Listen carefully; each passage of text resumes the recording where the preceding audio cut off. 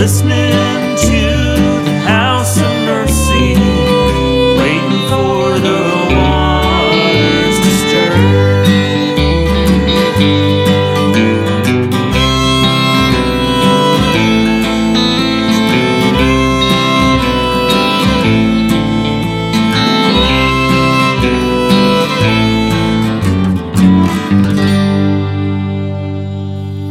Scripture reading comes from the Gospel of Mark, chapter 6, verses 14 through 29. King Herod heard of it, for Jesus' name had become known. Some were saying, John the Baptizer has been raised from the dead, and for this reason these powers are at work in him. But others said it's Elijah, and others said it's a prophet, like one of the prophets of old. But when Herod heard of it, he said, John, whom I beheaded, has been raised. For Herod himself had sent men who arrested John, bound him, and put him in prison on account of Herodias, his brother Philip's wife, because Herod had married her. For John had been telling Herod, it's not lawful for you to have your brother's wife. And Herodias had a grudge against him and wanted to kill him. But she could not. For Herod feared John, knowing that he was a righteous and holy man, and he protected him. When he heard him, he was greatly perplexed, and yet he liked to listen to him. But an opportunity came when Herod, on his birthday, gave a banquet for his courtiers and officers and for the leaders of Galilee. When his daughter Herodias came in and danced, she pleased Herod and his guests. And the king said to the girl, Ask me for whatever you wish, and I will give it. And he solemnly swore to her, Whatever you ask me, I will give you, even half of my kingdom. She went out and said to her mother, What should I ask for?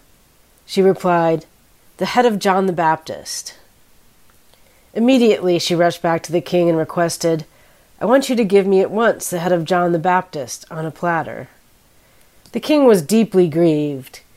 Yet, out of regard for his oaths and for his guests, he did not want to refuse her. Immediately the king sent a soldier of the guard with orders to bring John's head. He went and beheaded him in the prison, brought his head on a platter, and gave it to the girl. Then the girl gave it to her mother. When his disciples heard about it, they came and took his body and laid it in a tomb. The word of God. Thanks be to God. Sure, I guess fear is a survival mechanism. But it seems like it's descended on us like some toxic cloud that's sucking the life from us. I'm so weary of fear. My own, other people's. I've been astonished to learn what some of my neighbors fear. Cabals of liberal pedophiles, that vaccines are part of a government plot to insert microchips. Me. They fear me. Or any way that my progressive beliefs mean to harm them. On the other hand, I'm pretty sure my fears are mostly founded. I mean, there actually are cabals of violent right-wing extremists planning murder and mayhem, right? I'm sure fear can inspire us to do something about global warming or protect the coming generations, but it also seems to make us hate people and do stupid things. It turns into anger so easily because fear feels vulnerable and anger feels powerful. But it's pretty clear, isn't it, that the world suffers from fear and the hate it generates. Fear is a big thing in Mark. This story starts out with people wondering who Jesus is. Some people think reasonably a prophet, Elijah, but Herod, in almost horror story fashion, thinks, oh no, it's John, who I beheaded, come back from the dead. Mark is often sparse. Things move fast. But here, he slows way down and tells this long, dramatic, detailed story. A story that seems to make people angry. Commentators I read used words like vile, vicious, wicked, disgusting to describe it. But I wonder if the story's really more sad than wicked. Maybe feeling sad isn't as energizing as feeling disgust. But if our survival isn't at stake, maybe the more vulnerable, it's less destructive. For me, John getting his head cut off isn't the saddest part. He seems sort of primed to be a martyr. It's the little girl, the dancing daughter that breaks my heart. She doesn't have a name in Mark, but Josephus the historian mentions in his writing that Herodes had a daughter named Salome, so she gets a name, Salome. But it's not like her name goes down in history surrounded in sweet mercy. There's hardly any historical information about her. She does a dance that's not described at all, a dance that doesn't even take up a whole sentence.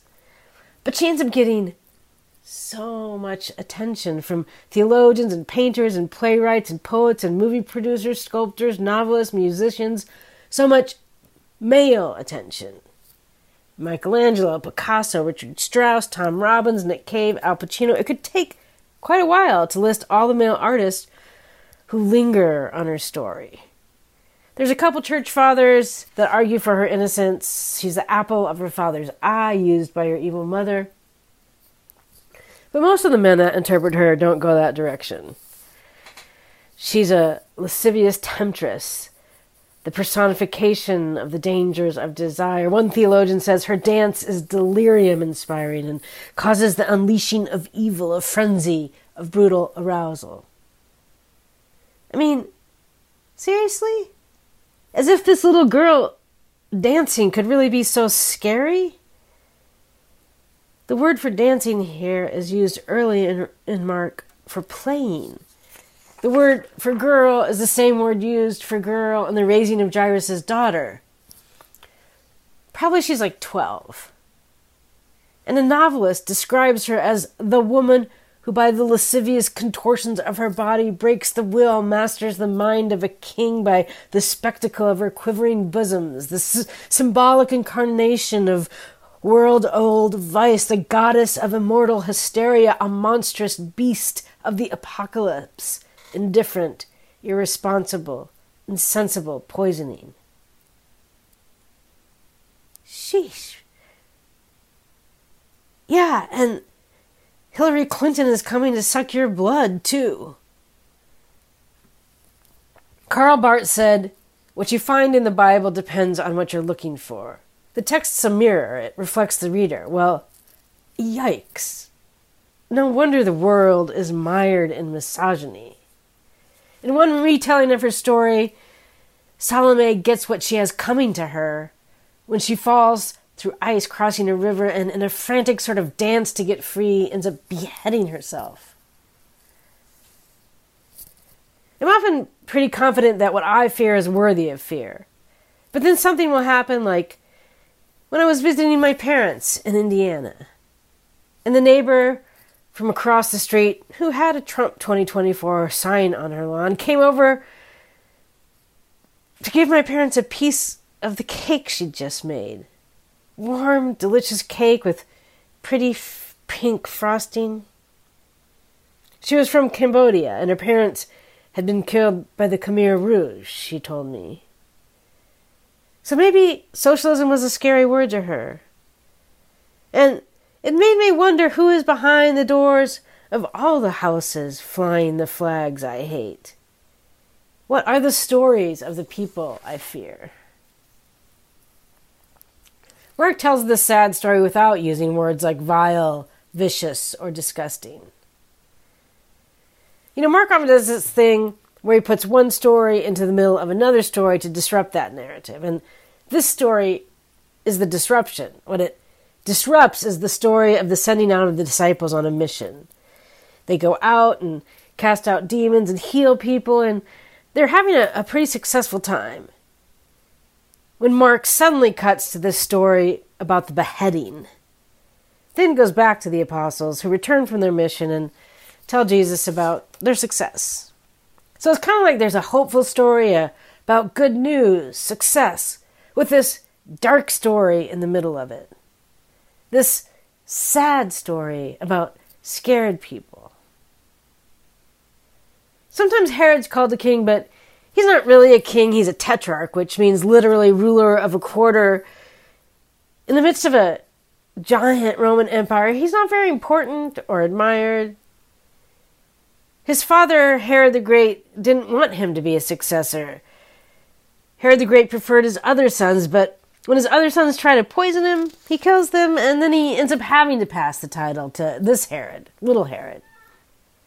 So Little Herod, he's not well loved by his people or his family.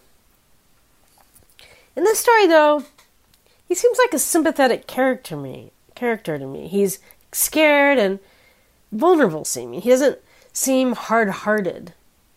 He does put John in prison, but he likes John and has a reverent fear of him, the text says. He knew John was righteous and holy, so he kept him safe. When Herod heard him, he was perplexed, and yet he heard him gladly. He liked listening to him. Something about that seems sort of beautiful and vulnerable to me. Why would a guy like Herod like listening to John, who was kind of harsh, rough, a hair shirt kind of a guy, not a nice, relaxed, charming person, probably? There's something unexpected and graceful in this to me. Unpopular Herod pulling up a chair, listening patiently, happily to John talk. Seems like Herod must have been hearing something. I don't know, but Herod doesn't seem evil here to me. Lonely, maybe. But Herodias, Herod's wife, does not like John, wants to kill him. Surely we should condemn her. She's vile and vicious, as the Bible Gateway interpretation says. But really, what do we know about her? What do we know about her life? Not a lot, but we know from historical sources that she lived through the trauma of having her grandmother, her father, her uncles, all murdered by her grandfather, Herod the Great, who married her off to her half-uncle, Little Herod's brother. According to one source, while on a visit to Rome, Herod, that's Little Herod, fell in love with her and proposed marriage, which she accepted. Yeah, she was already married to his brother, but maybe finally someone loved her. I mean, maybe not, but maybe she loved Herod. And John the Baptist, the sort of self-righteous, hair shirt wearing, possibly condemning sort of man who can't possibly know what it's like to be her, objects to her marriage, and she knows her husband likes him and listens to him, and so she wants to kill him. I mean, maybe she's pure evil, or maybe she's afraid of losing something she cares about. But so Herod has a birthday party, and he gives a banquet for the leading men of Galilee, probably mostly Jewish men, not necessarily lecherous old men. A lot of interpretations condemn the banquet in the story for its drunkenness and excess, but really? From all we know from the text, the girl might have been practicing a funny dance to make people laugh, playing like. Something she was eager to show to her dad's friends while they ate birthday cake and drank tea. Mark doesn't say there was wine and drunkenness at the party. Herodias' daughter isn't sent for. The text says she delighted Herod and his guests, but the word for delighted doesn't have any erotic connotations. And Herod says to the little girl, either his daughter or stepdaughter, "Ask me for whatever you wish, and I will grant it." That's kind of a big promise, sure, but not unlike something an adoring father might say to a daughter. After Herod says he'll give her anything, she runs to her mother.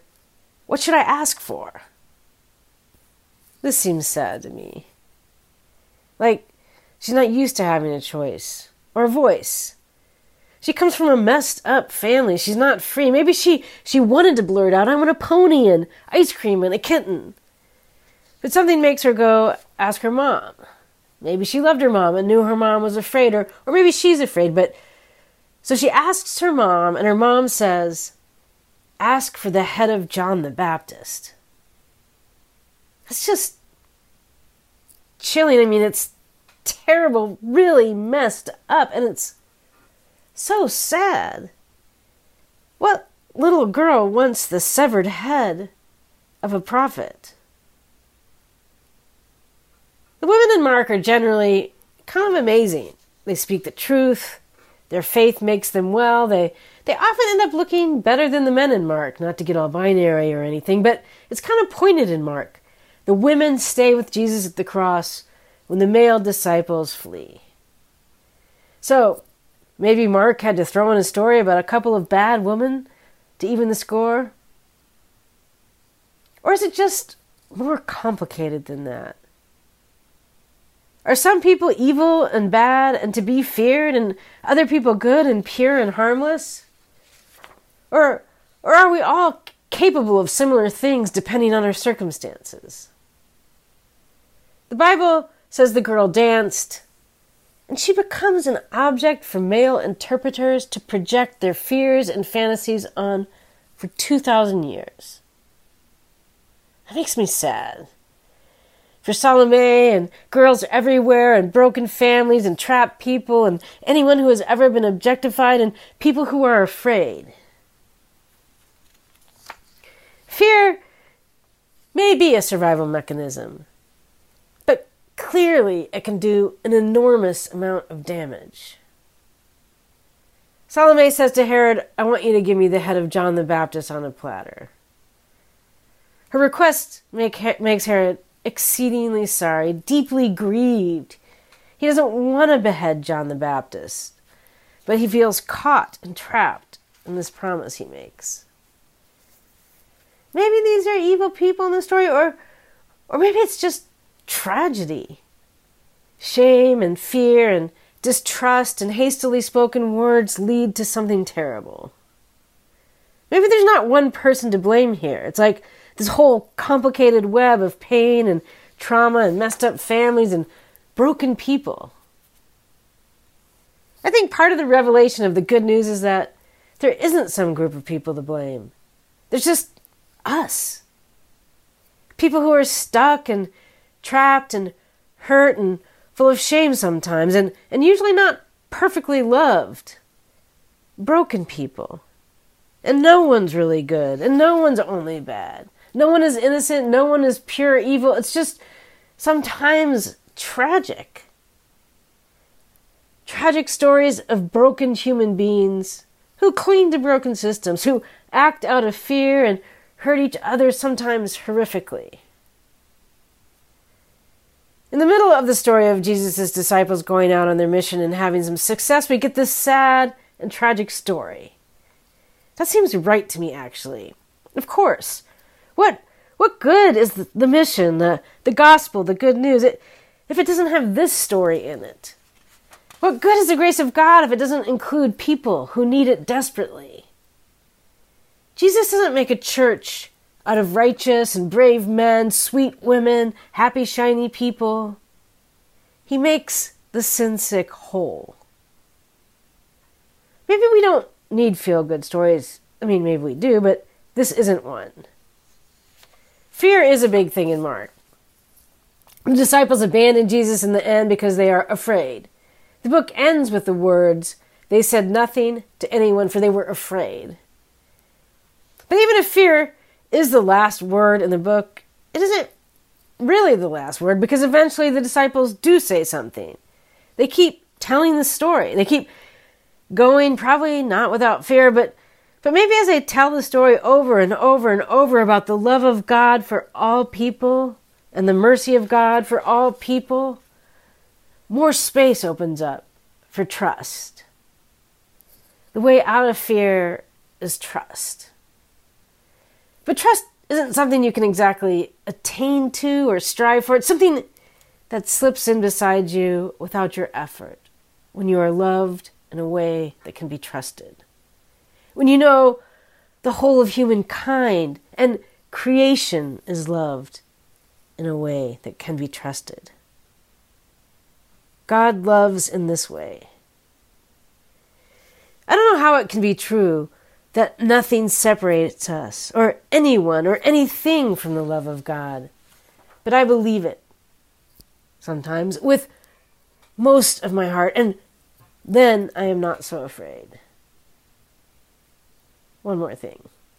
In Europe in the Middle Ages, veneration of these devotional images of John's head on the platter became a thing. Like, The images were thought to have special healing powers. Herod's banquet foreshadowed the Last Supper. The image of John's head on the platter paralleled imagery of Christ as the source of holy food. Yeah, I know it sounds strange. The head on the platter is like the Last Supper. But I love this about it. It's Salome who presents the head of John the Baptist on a platter.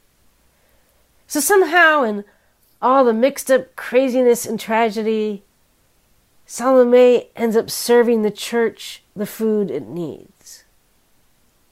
Jesus turns death and fear and murder and judgment, the destructive forces of the universe, into love.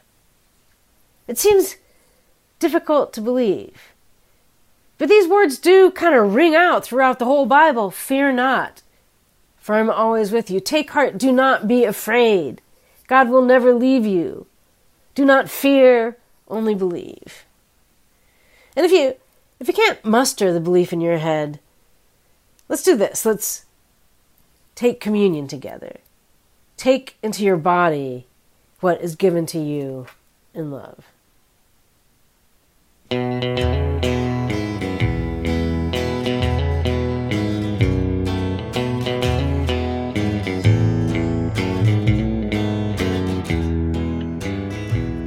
We praise thee, O God, for the Son of thy love, for Jesus who died and is now gone above.